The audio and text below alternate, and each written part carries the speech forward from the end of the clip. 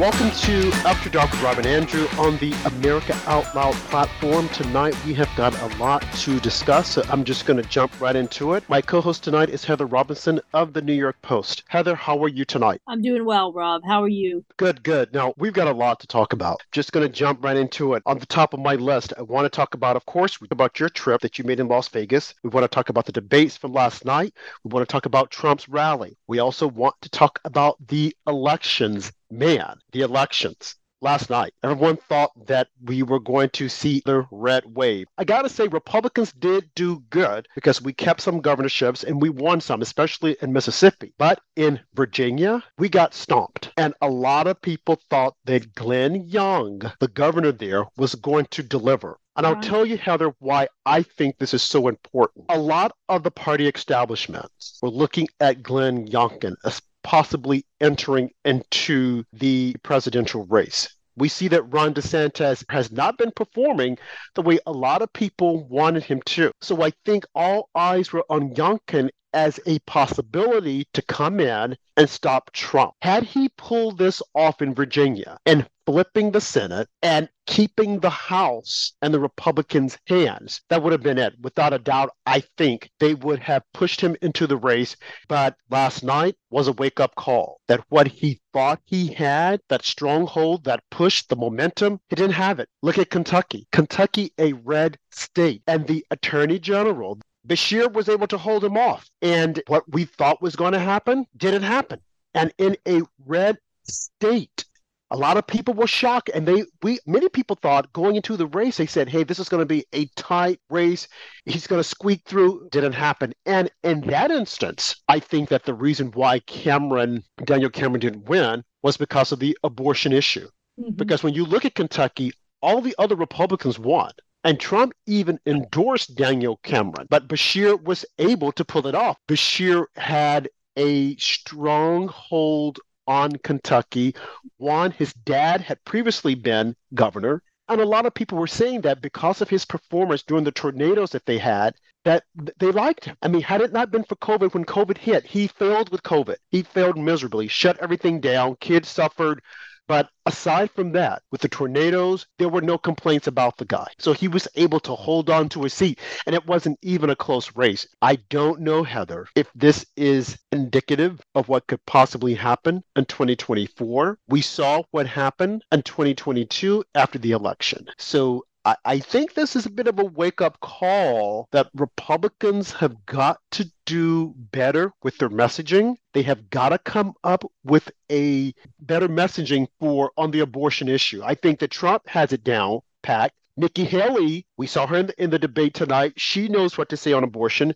But a lot of Republicans, I think that they're missing this by a long shot. I think that they're going too hardcore. I get it. We understand the sanctity of life, but they're unable to explain their position without saying abortion, we're just going to get rid of it altogether. Right. That's it. And you can't be so draconian and leave out all those other little nuances, like what happens when a woman gets raped? What happens if a child, there's incest and she's pregnant?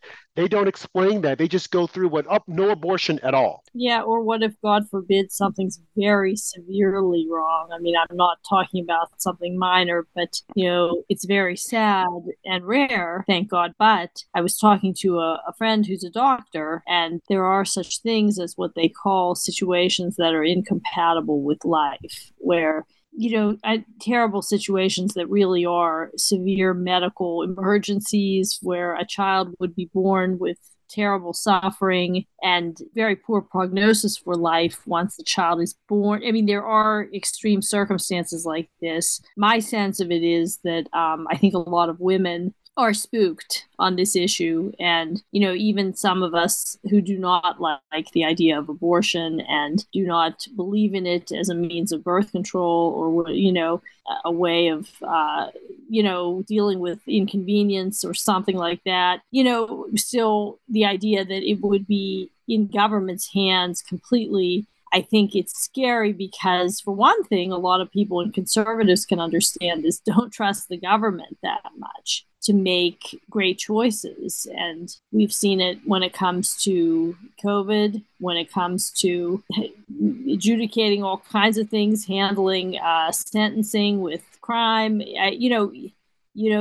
Government isn't always a perfectly wise and efficient institution, even that we probably have the best government that's ever existed. Government is government. It's not your priest or your rabbi or your family or yourself. And so I think that maybe if conservatives could think of it that way, that there are some women who are not callous or comfortable with the idea of abortion on demand or would never do it for something other than an emergency reason, but don't like the idea of completely giving over the judgment about it to the government.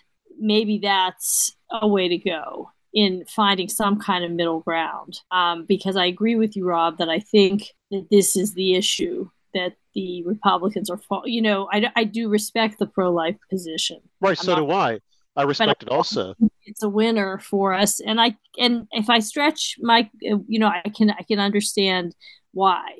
Some of the things that the left stands for, I absolutely cannot fathom. But I think this is one of those issues, kind of like, I think there are some things that are just completely, crazy that the left screams about. But I think whether you're talking about police brutality or abortion, I do think for us to dismiss that there's even a shred of legitimacy to the concerns is not the way to go, because I don't agree with the hard left on these things. I think they're taking things to a disastrous and dangerous extreme, and they are dangerous. But it may be the case that doesn't mean that everybody who's concerned about the issue is completely crazy and has absolutely no basis for their feeling. And maybe there is room for some compromise. I know that very strong pro-lifers feel there is not, and it's a moral issue. And I think it is a moral issue. I agree. But I think that maybe there are ways to be absolutist in one's own life about it, and I think that's important. If you don't believe in it, personally, I don't believe in it. Unless I was, God forbid, faced with an emergency, I wouldn't consider it. But I think that it's something that there are people who aren't horrible people who might, who fear being in some kind of an emergency situation and not having the right because somebody in government, doesn't see this. I think the election should serve as a wake-up call that we can't be so hardcore and not reasonable, because it's killing us at the polls. And we saw that during the 2022 election. Once again, Republicans thought there was going to be a red wave. And when they went out and they polled the people, and they said it was the abortion issue that was driving them, because Republicans were so hardcore with you can't go, you can't do it. And people just aren't going to accept it. And when you look at Kentucky, which is a red state, and all of the other individuals won with the exception of the governor, and it was because some of them said, one, Bashir performed so well when they were in a crisis with the tornadoes, and tornadoes really went through Kentucky and it ripped that state apart. And the abortion issue. Now, Daniel Cameron was an ideal candidate. He was endorsed by Trump, and many people thought he was going to win. They said that it was going to be a tight race, but when the numbers came in, it wasn't the case. And then you move on down to Virginia, which was really, I think that is really a wake-up call. I don't know if Glenn Youngkin is having a post-mortem, but I think he should, because a lot of the establishment, a party establishment, from what I've been reading, they were looking that had he been successful in holding on to the Senate and flipping the House, making it all red, that they were definitely going to draft him to run for president. And it didn't happen. And of all the states, you would have thought that Virginia, with all the issues that they're having with abortion and gender identity, the schools, you would have thought that this would have been a shoe in. But again, it goes back to abortion and the messaging. And I don't think the Republicans are listening to the base when it's what they're saying about abortion. Like, as you said, I am pro-life. I'm against abortion, but I am not so lost in my beliefs that there isn't room to have discussion. In the case when the mother's life is at risk, or the child is going to be born, is going to have all these defects. And I think that Republicans don't do a good job in explaining it. Their thing is just, no, we're just going to, no, you just can't have it at all. And it's costing us the election. Right, and Now, understanding the fears of some right, the women. fears, right, I think and it's not just, I mean, there are people who are callous, and I agree that I think that the unborn child has been dehumanized, and I don't agree with that. I think that this is the beginnings of life. It should be taken with reverence and seriousness. That I think the pro-choice people, some of them are wrong about. They don't want to look at that. But I do think that there, sometimes there may be these heartbreaking situations, and it may be that leaving that to medical professionals and the individuals involved may be the best we're going to do in terms of a reasonable, rational, and humane approach as opposed to government. However, on the other extreme, I think like most Americans seem to agree that total, complete freedom to just do it anytime, anyway, up to the moment of birth on a healthy child. I mean, I don't think there are very many Americans who support that. And, I would even challenge pro choice people, and I am pro choice. I mean, they don't believe in total freedom when it comes to gun ownership. Okay. I mean, you can take any of these positions to an extreme. And I know neither Second Amendment folk nor pro life folk like the comparison to each other, but I think there's a similarity in only one narrow sense, which is that I think the absolutists want to take it to an extreme that becomes absurd. I mean, you can't stockpile automatics, and you can't get an abortion of a healthy child in the eighth month. I mean, there are limits to freedom, even if we do protect freedom in this country. Freedom doesn't mean taking things to an absurd extreme. So, I mean, I do think that there may be room for regulation, and we're seeing it in some states. But I think if there's a way to assuage women's concerns about too much government in people's lives, just the way we do, we respect the Second Amendment. We respect the right to self-defense. That doesn't mean that if you have a criminal record, if you're irresponsible, if you have mental problems, if you're stockpiling weapons, I mean, it doesn't mean you have an unlimited right to it in ways that are menacing, or you can't manage the situation. And I think that yeah, I think that there's just got to be some kind of compromise, maybe the best we can do, while protecting the right, but not allowing people to take it to an absurd extreme. right. So, what do you think? What are your thoughts on Glenn Youngkin? Does this just completely shut down his hopes of being president or running? Because he was unable to deliver. And I hear some people say that had Trump been on the ballot, that it might have been a different story. But a lot of people had, they were watching Virginia Mm-hmm. closely. To be honest, Rob, I haven't followed that race so closely. So Hmm. I'm going to kick it back to you on that. I mean, I knew it was considered a kind of a focal point, and sorry that he lost it. I mean, I can speak generally. I'm sorry to see that that the Republicans didn't do so great overall. Although, like you said, there were some bright spots, but Yep. the only thing I can think is that, yeah, I think it's the abortion issue. I mean, half the voters in this country are women. A lot of them are women of childbearing age, and they're spooked by this. That's my analysis. I don't know why any other person at this point who's sane, functioning, and working, and over the age of 25 would vote for a Democrat. So I think that there probably are a lot of women voters who are voting on that abortion issue. Because I mean, look, the economy's a wreck. Um, I Crime is at an all-time high. bad. The border's out of control. I mean, addiction. I just heard the candidates. We heard in the Republican debate talking about it's hundreds of thousands of fentanyl deaths now here in this country. Some people aren't even addicts; they're just taking a pill or eating something that has fentanyl in it and dropping dead. I mean, it's like it is a crazy situation. Right. We got the world on fire. We got wars now. I mean, it's not like the Democrats are doing a great job on the foreign policy. So on what basis is anyone voting Democrat who's not just a totally rebellious kid or something? And a lot of kids did come out and they voted in this election. So we're up against another commercial break. We're going to pick this up on the other side. We're going to talk a little bit more about the debate.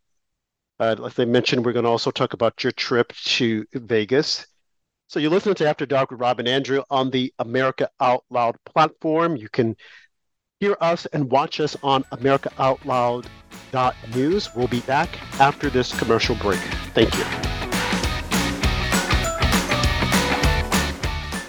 The pandemic may be over for some, but millions of Americans are needlessly suffering from the long-term effects of toxic spike protein from COVID-19 and the vaccines. Fortunately, Dr. Peter McCullough and his team at the Wellness Company designed their spike support formula with the miracle enzyme nattokinase, scientifically studied to dissolve spike protein so you can feel your very best. Go to OutLoudCare.com today and use code OUTLOUD for 25% off your first order.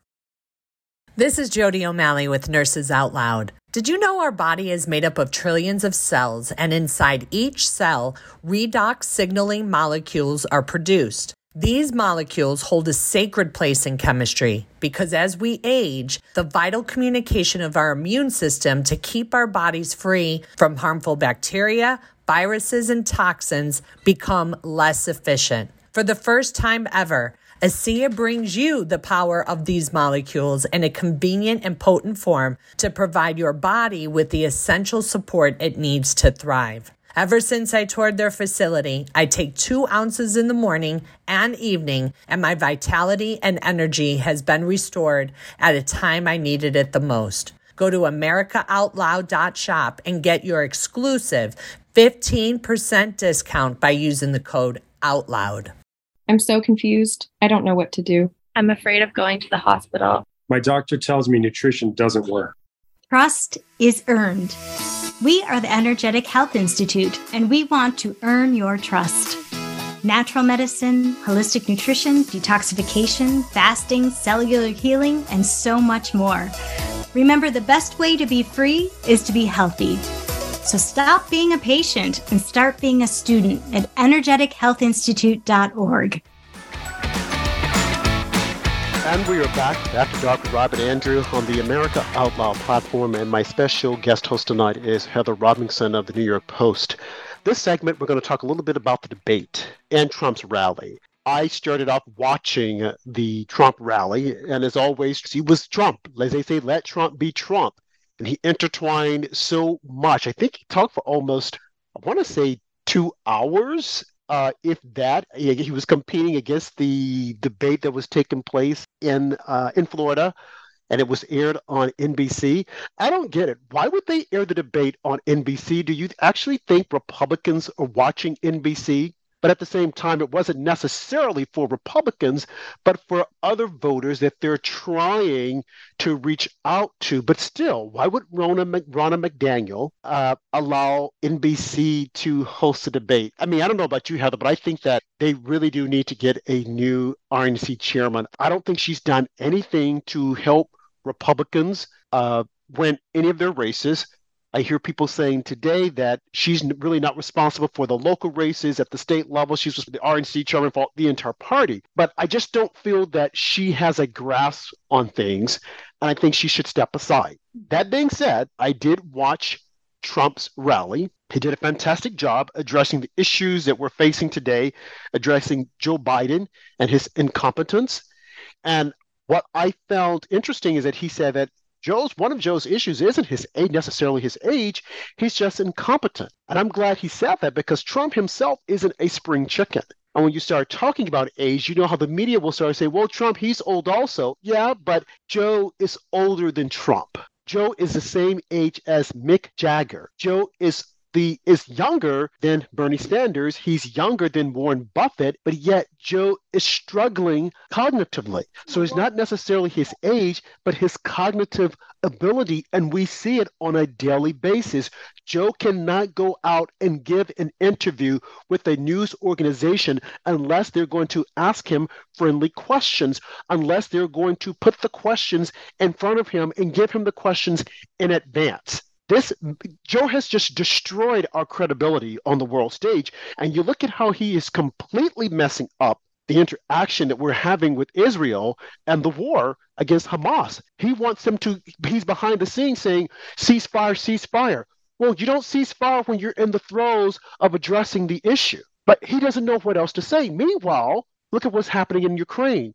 So Trump mentioned all of that in his rally. He addressed it all, and he said, if I were in office, do you actually think Russia would have gone into Ukraine? Do you actually think Hamas would have attacked Israel? And do you actually think, had they done it, that I would be saying, okay, we need to put the brakes on it? Absolutely not. He wouldn't have. Yeah, I mean, one thing I can tell you, Rob, I think you're spot on as far as this ceasefire thing, but a lot of Jewish Americans have been, satisfied with Biden's response. Why? Well, he went to Israel, he gave some very moving speeches, and he, up till now anyway, has been supportive. And that scares me. I've heard that. That scares me. But I really does. First of all, I don't understand how anyone can talk about any kind of humanitarian anything until our hostages are returned. I mean, these are civilians, many of them babies, children, seized from their homes, their families murdered in front of them, dragged to by these horrible terrorists into a hellhole, little children being held. I mean, how anybody has the audacity to call for any humanitarian anything. And I mean, I've said it before, I feel sorry for children on all sides. Okay, I do. But I think that, I'm sorry, you know what? They want a humanitarian pause, fine. Let them give back the hostages. Full stop.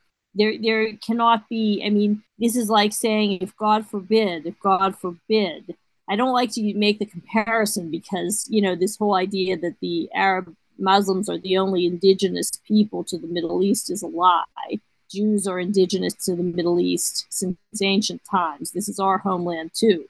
But hypothetically, let's just say somebody who had a beef with America, from hundreds of years ago, Native Americans, which this is just a made up hypothetical, okay, never happened or would happen, but let's say there was some Native American terrorist group who went around and, God forbid, started brutalizing women and babies and dragging people's children in their homes and decapitating them and raping American women and setting them on fire by the thousands. Well, to make it equal scale, it would be by the tens of thousands in America, and then ran back to the reservation and surrounded themselves with a bunch of babies and got under a hospital and said, oh, you can't get us now.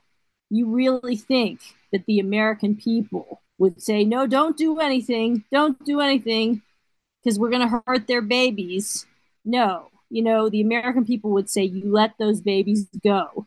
You have 24 hours. You get out from hiding behind your children and your civilians. You come out and fight like men, or we're coming in. You know very well that's what would happen, Rob. There would be no ceasefire. I mean, these people brutalized, intentional cruelty to thousands of people, dragged them back, taped it and bragged about it. And now they're going to cry that they want mercy. Let them give our people back. Full stop. Biden should be crystal clear on this, and I agree with you. It's unacceptable not to be. What they are doing, they are the ones responsible for the deaths of their own civilians. They're doing it on purpose. Everybody knows this. You don't get to commit brutality and intentional cruelty and evil and run back and hide behind children. Okay? That is a violation of every law of war, what they are doing. And, see, it's very sad, and I feel sorry for their civilians too, who, by the way, Israel is warning them again and again to get out of the way. And initially, Egypt wouldn't even let them in. Did you hear the world criticizing Egypt for that? No. But finally, they're being, Egypt opened up the crossing, so they're going. So fine, let them go. I think that's very merciful of Israel, and I'm proud of Israel for that. It clearly, Israel is not interested in hurting any Palestinian civilians. This is about getting this terror organization and putting them down, like the dogs they are, which has to happen. by the way, for the sake of the Palestinian people too, anybody who's normal there or wants to be normal will never be normal while these maniacs are in charge, and it needs to be handled. And so for Biden to in any way obstruct that is a mistake. But I think that the Jewish community in America is a little bit pleasantly surprised that he's not even more. I mean, this is a man who gave billions of dollars to Iran, which, by the way, is the head of the snake. And I liked what Tim Scott said in tonight's debate, Rob. He said clearly, Iran is behind all of this. Hamas and Hezbollah are Iran's proxies. They don't jump unless Iran says. And Iran has tormented the United States since 1979, has spilled more American blood than any foreign adversary, more than Russia or China, okay? Iran has gotten away with tormenting this country, tormenting Israel for many decades. Why something hasn't been done about it by now, I do not know. But that's really the head of the snake. So talking, now that you've pivoted to the debate, what are your thoughts about the debate? I have to admit that I tried to watch it, and at times I was falling asleep. It started out kind of dry. There were some moments. I know that Nikki Haley on the platform with men was definitely was trying to stand out, and I think she was trying to cap Ron DeSantis at the knee because he's a person that I think she's trying to knock off so that she could go against Trump. But then you have Tim Scott. There were some exchanges with her, but I heard that there was one exchange she had with Vivek when he mentioned her daughter using TikTok, and that just like went all over. So again, I was falling asleep on some of it. So can you share with our listeners what you saw, what happened? Well, I actually like both Nikki Haley and Vivek as personalities. I think they're both very smart, very different visions. Nikki Haley's a neocon, very old school. Vivek is a much younger and more isolationist, anti-establishment conservative. And they were. He really takes her on. They scrap hard. They happen to both be brilliant Indian Americans, which is interesting that they, whether that's just coincidental, they seem to kind of have it out for each other. But very, very conflicting visions in terms of how to handle the enemies of the country. And I'll tell you the truth. Anyway, enough about you. You asked a specific question though about they got into it over. Vivek said something about Nikki Haley's own daughter was on TikTok, and Nikki Haley spoke against TikTok as a malign influence on the youth of America, and he said something to the effect that why don't you manage your own family? If you're so concerned. And she said, take my daughter's name out of your mouth. And, honestly, I felt that was kind of a distraction. The whole thing was a little silly. I mean, I think that the bigger difference that's important in terms of their visions, Nikki Haley is great on Israel. She's tough. She's clear-eyed. She's fought for Israel hard at the UN, and she understands, as she said, Israel's the tip of the spear. It's not that America has to do for Israel so much as that Israel is on the front lines for us in a lot of ways. They are existing as an outpost of democracy in a very tough region of the world it's not democratic, let's face it. And they share our values in many ways. They are a solid ally. And they are the bastion of human rights and democracy and women's rights and religious freedom and preservation of religious liberty, including liberty for Christians in the Middle East. So for all these reasons, we need to support them. And their fight is our fight. The radical Islamists don't love Christians either. I mean, the idea that she made the case that, and I understand Vivek's position, I think. I don't think he's anti-Israel. Some people think that, but he's very clear when he speaks very positively about Israel. He's well-versed in the history of Israel. And he seems to be saying that Israel, the founders of Israel, the whole point was no dependence on the world. The world did not help the Jews in World War II. Even our own great country, Rob, under FDR. I mean, FDR did a lot of good things, but he made a lot of mistakes. And one of them, in my opinion, was He did nothing. I mean, he knew there was a genocide going on. He did not want, okay, maybe America couldn't go to war over it, but there were some things we could have done, such as accept refugees. We hear all the time now, refugees from, Central America, South America, Ukraine, everywhere in the world. Let me tell you something. When there was a real genocide going on, they sent those refugees back, some of them to death camps. Okay, so the point is, Israel was established, modern Israel, in part so that would never happen again. Part of what happened is that no country took Jews. There was a period of time before what Hitler called the final solution of the death camps, that these Nazis were evil as they were. The initial plan wasn't to kill every Jew. It was to make them, to force them out. But there was nowhere to go. And so, even America wouldn't take masses of Jews. Nobody would, except for 10,000 kids went to England on the kinder transport. And interestingly, China took 25,000 Jews, had a little compassion. Very few countries did. And so that was, so Vivek talks a lot about how, the founders of Israel made very clear, David Ben Gurion, he quotes him a lot, that I am not a Jew, who's going to beg for anybody's help. And he said in the debate tonight, what I would tell the prime minister, it was a very good question. The moderators asked, what would you tell Bibi Netanyahu? What would you advise if you were president? And Vivek said, I would tell him, you go do whatever you need to do. You have my blessing to get those terrorists, and I'm going to handle our border here in America. So basically he was saying he's on Israel's side. Israel, do what you got to do. Take off the gloves. No judgments here, but we're going to handle ours and you handle yours, as opposed to funding and, providing the means. Nikki Haley is more of a traditional foreign policy hawk, which I happen to, in some ways, agree more with Vivek, but I'll admit, I think it's different in the case of Israel. Maybe some of that is because I'm Jewish. Okay, I'm a Jewish American, but I also believe that our alliance with Israel is based on shared values, is very deep, and that they are truly an outpost of real democracy. Okay, I'm a little more skeptical about the Ukraine war, as you know, historically, because nothing against the Ukrainians, but I don't think, I think that's not as black and white a situation. And I think it's problematic for other reasons. In the case of Israel, I'm with Nikki Haley and the neocons.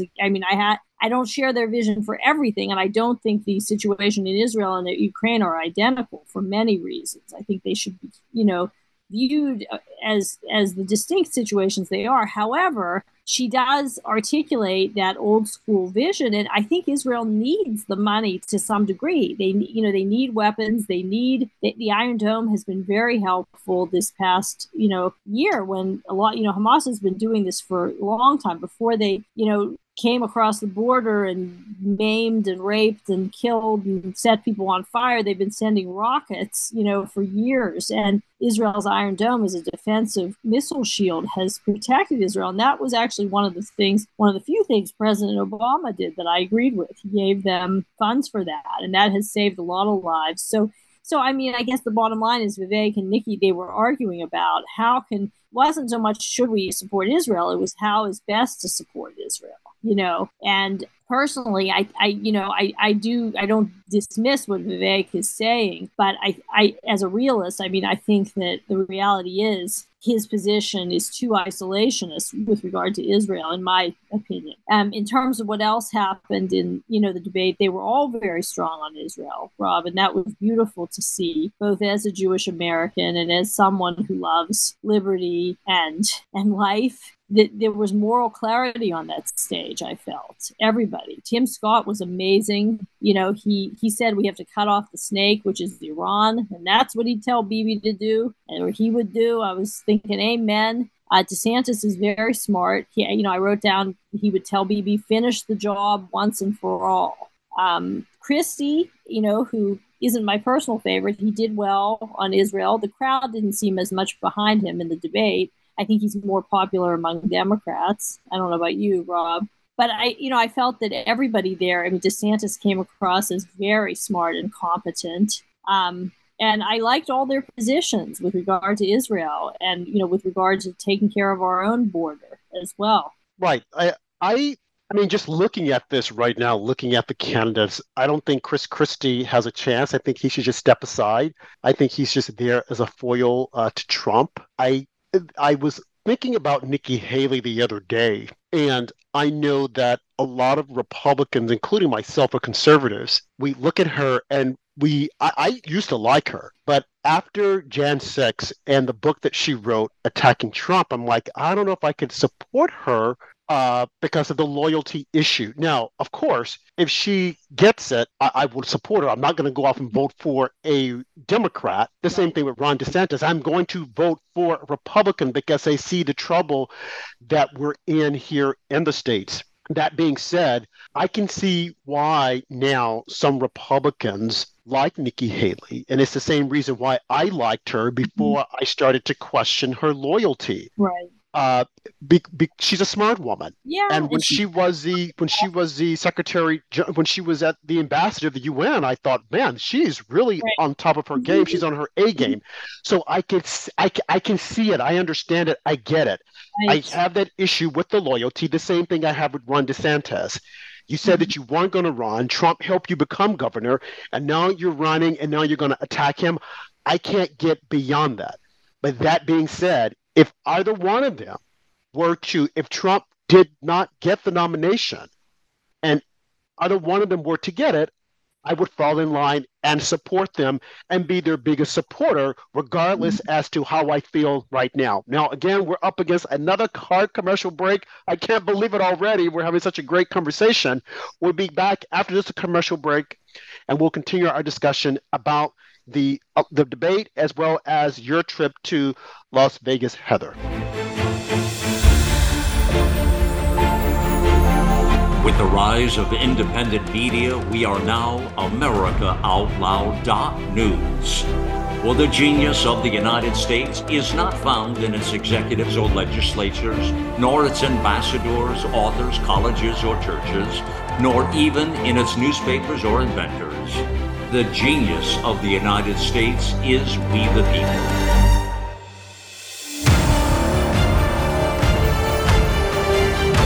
AmericaOutloud.news. Liberty and justice for all.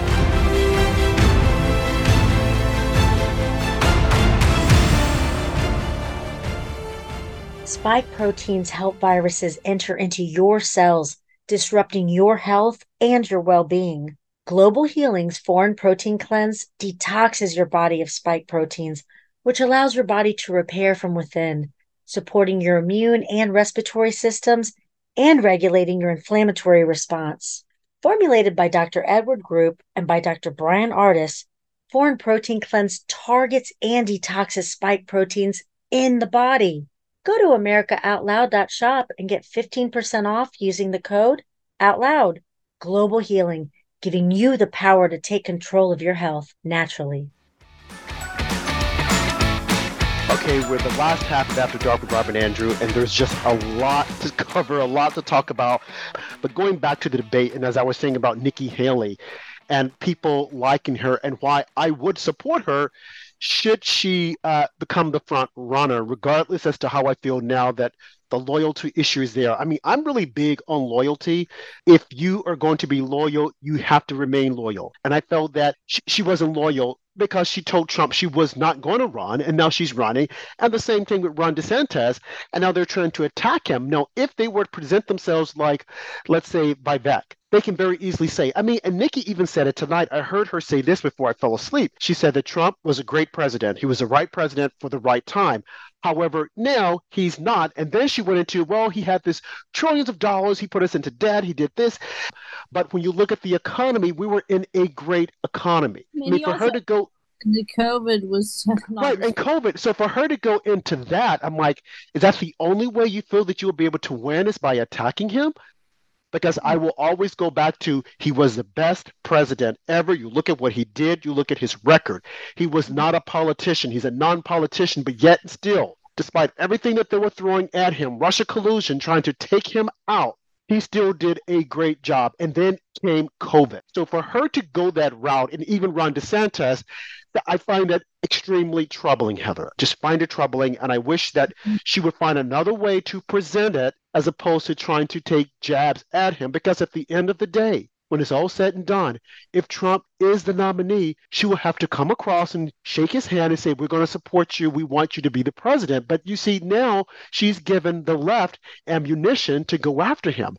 And I wish that these Republicans would see it that way. Even by that, they want him to attack Trump so bad. I mean, they come out saying, oh, well, what's the difference between you and Trump? Well, if you're the same as Trump, then you shouldn't even run. And I keep saying, look, they don't have to attack each other. Why is it that there always has to be a fight? People are tired of that. You can say that we're different without trying to attack the person. Right. But you have these folks in the media that they always want them to draw blood. No, you got to attack. You got to fight. No, they don't have to do that. We're a civilized nation. And we should be able to have a conversation and say, this is how I differ from him. He was good at the time. He was good then. But now it's time for something else. It's time for someone else to move on center stage. Right. Plain and simple. I mean, I think that's true. And it's interesting what you said, that Republicans don't want to hear the Trump bashing for sure. I'm not sure why I didn't really find DeSantis to be Trump bashing. I mean, if he did, it was very subtle. I heard him say that,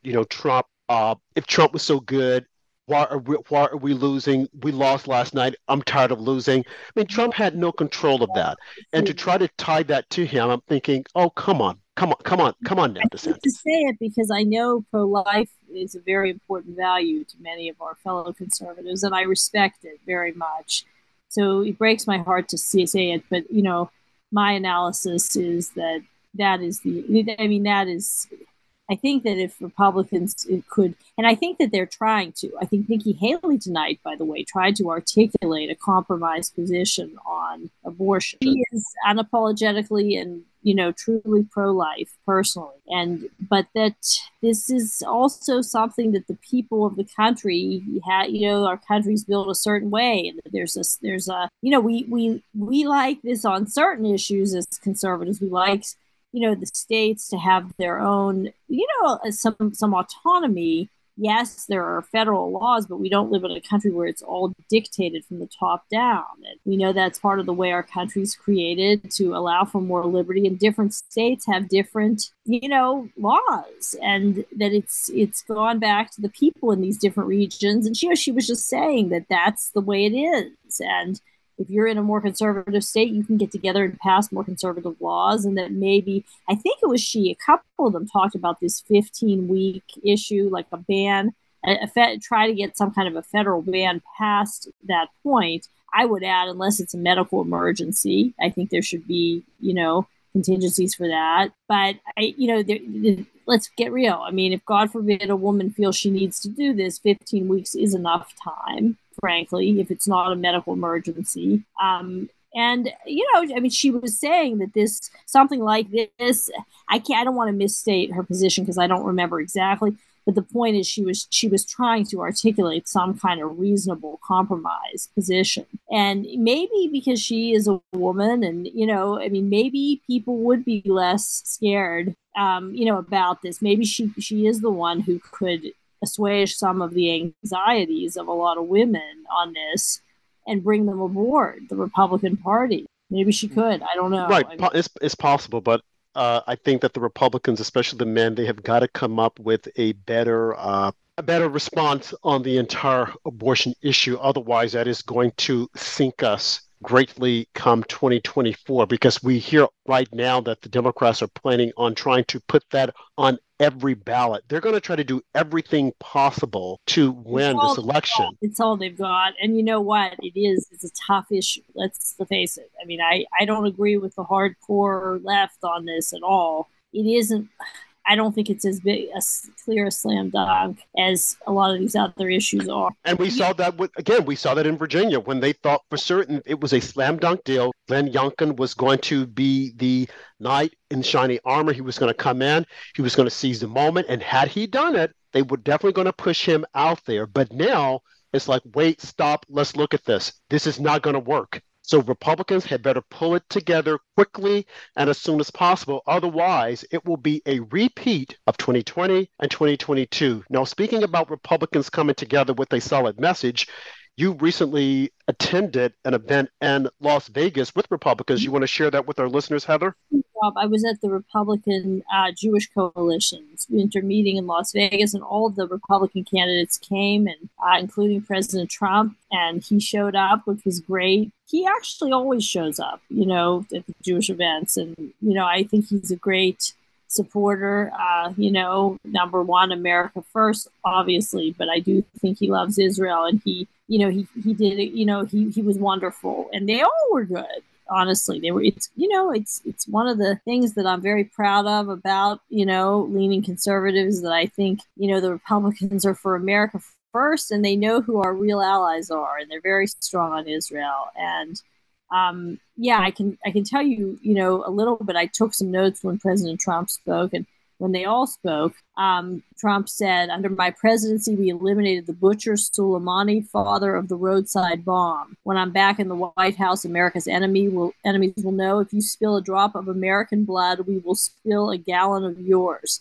If I were president, the attack we just saw in Israel would never, ever have happened. Under my presidency, our country was very feared and very respected. As president in 2024, we will restore peace through strength." So I thought that was pretty powerful. And I don't want to read you all my notes, but I took notes on all the speeches. They were all great, on Israel. And that was kind of the focus of this particular meeting, because October 7th had really recently just happened. I mean, usually even at the RJC, Israel's a big focus, but so are other issues.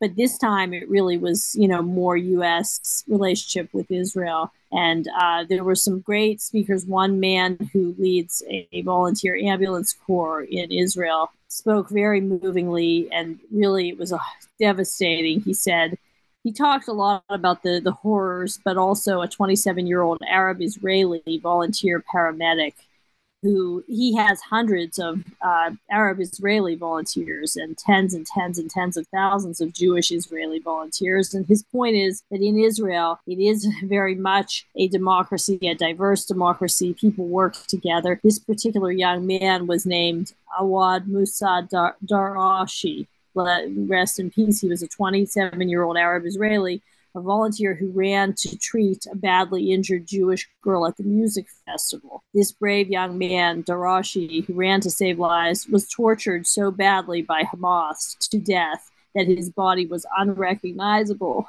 And this man cried telling us about it, and I'm crying, And these are the kinds of true stories that you don't necessarily hear. You hear this horrible maligning of Israel, all these lies, Rob. But the truth is that Israel is a vibrant democracy with respect for its Arab citizens as well as its Jewish majority, and people work together on the whole very well, and it's a culture of life, and this is what we are fighting for.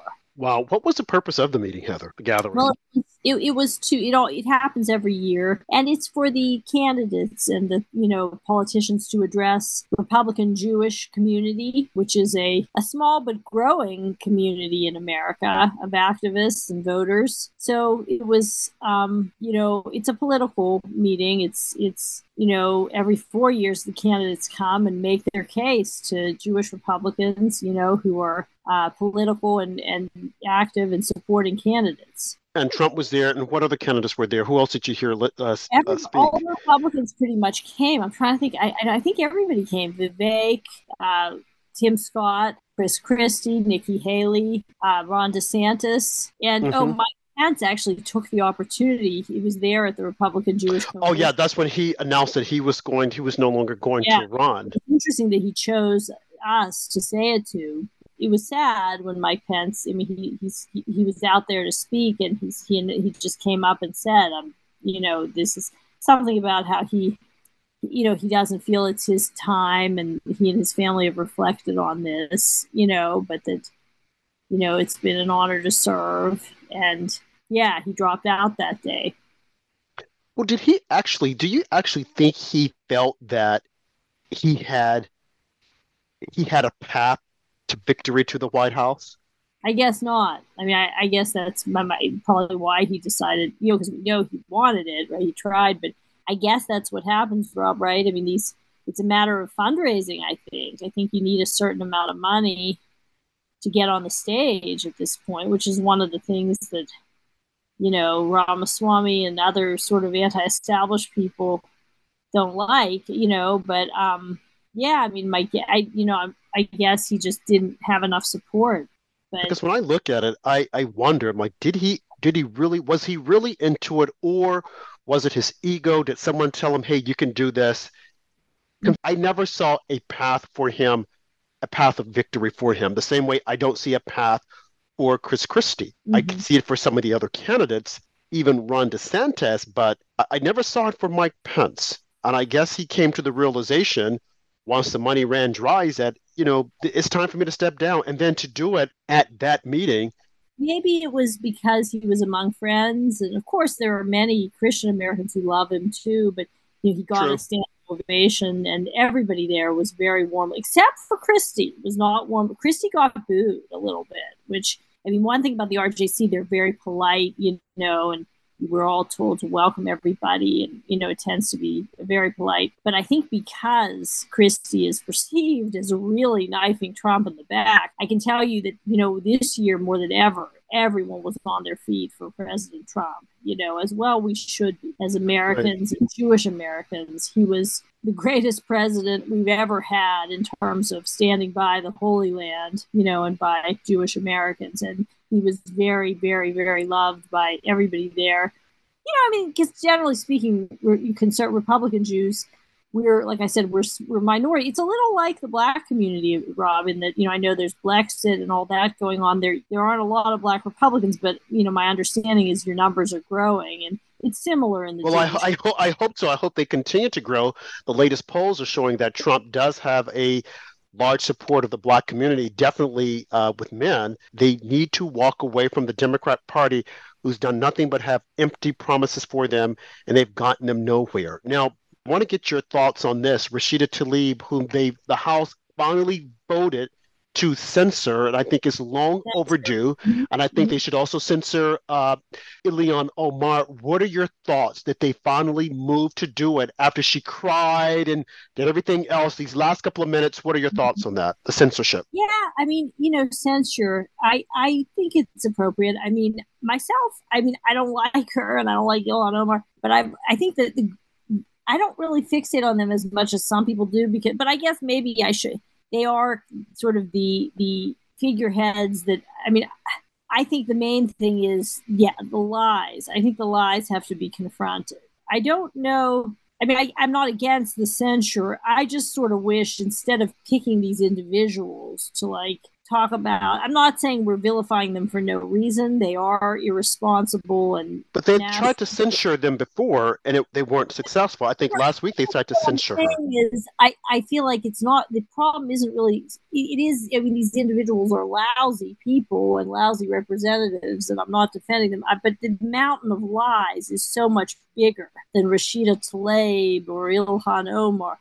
They're just the latest little mouthpieces of lies that have been told for decades. I guess it hasn't reached the halls of Congress till now is the only difference. It's like these lies have been told on the media endlessly on college campuses. I'll give you an example. The big lie is that Jews are somehow colonizers. This is a bold-faced lie. There has been Jewish people and presence in this particular land since, frankly, long before anybody who currently considers themselves a Palestinian's ancestors have been there. You can prove this. This is from the time of Jesus and long before. The Jews are native to the Middle East. Many of us driven out over and over again. Jerusalem is the centerpiece, though, of the entire Jewish religion. Okay, my point is just, I'm not trying to say nobody else has, that the land isn't special to anybody else. I'm not trying to be intolerant of anybody else.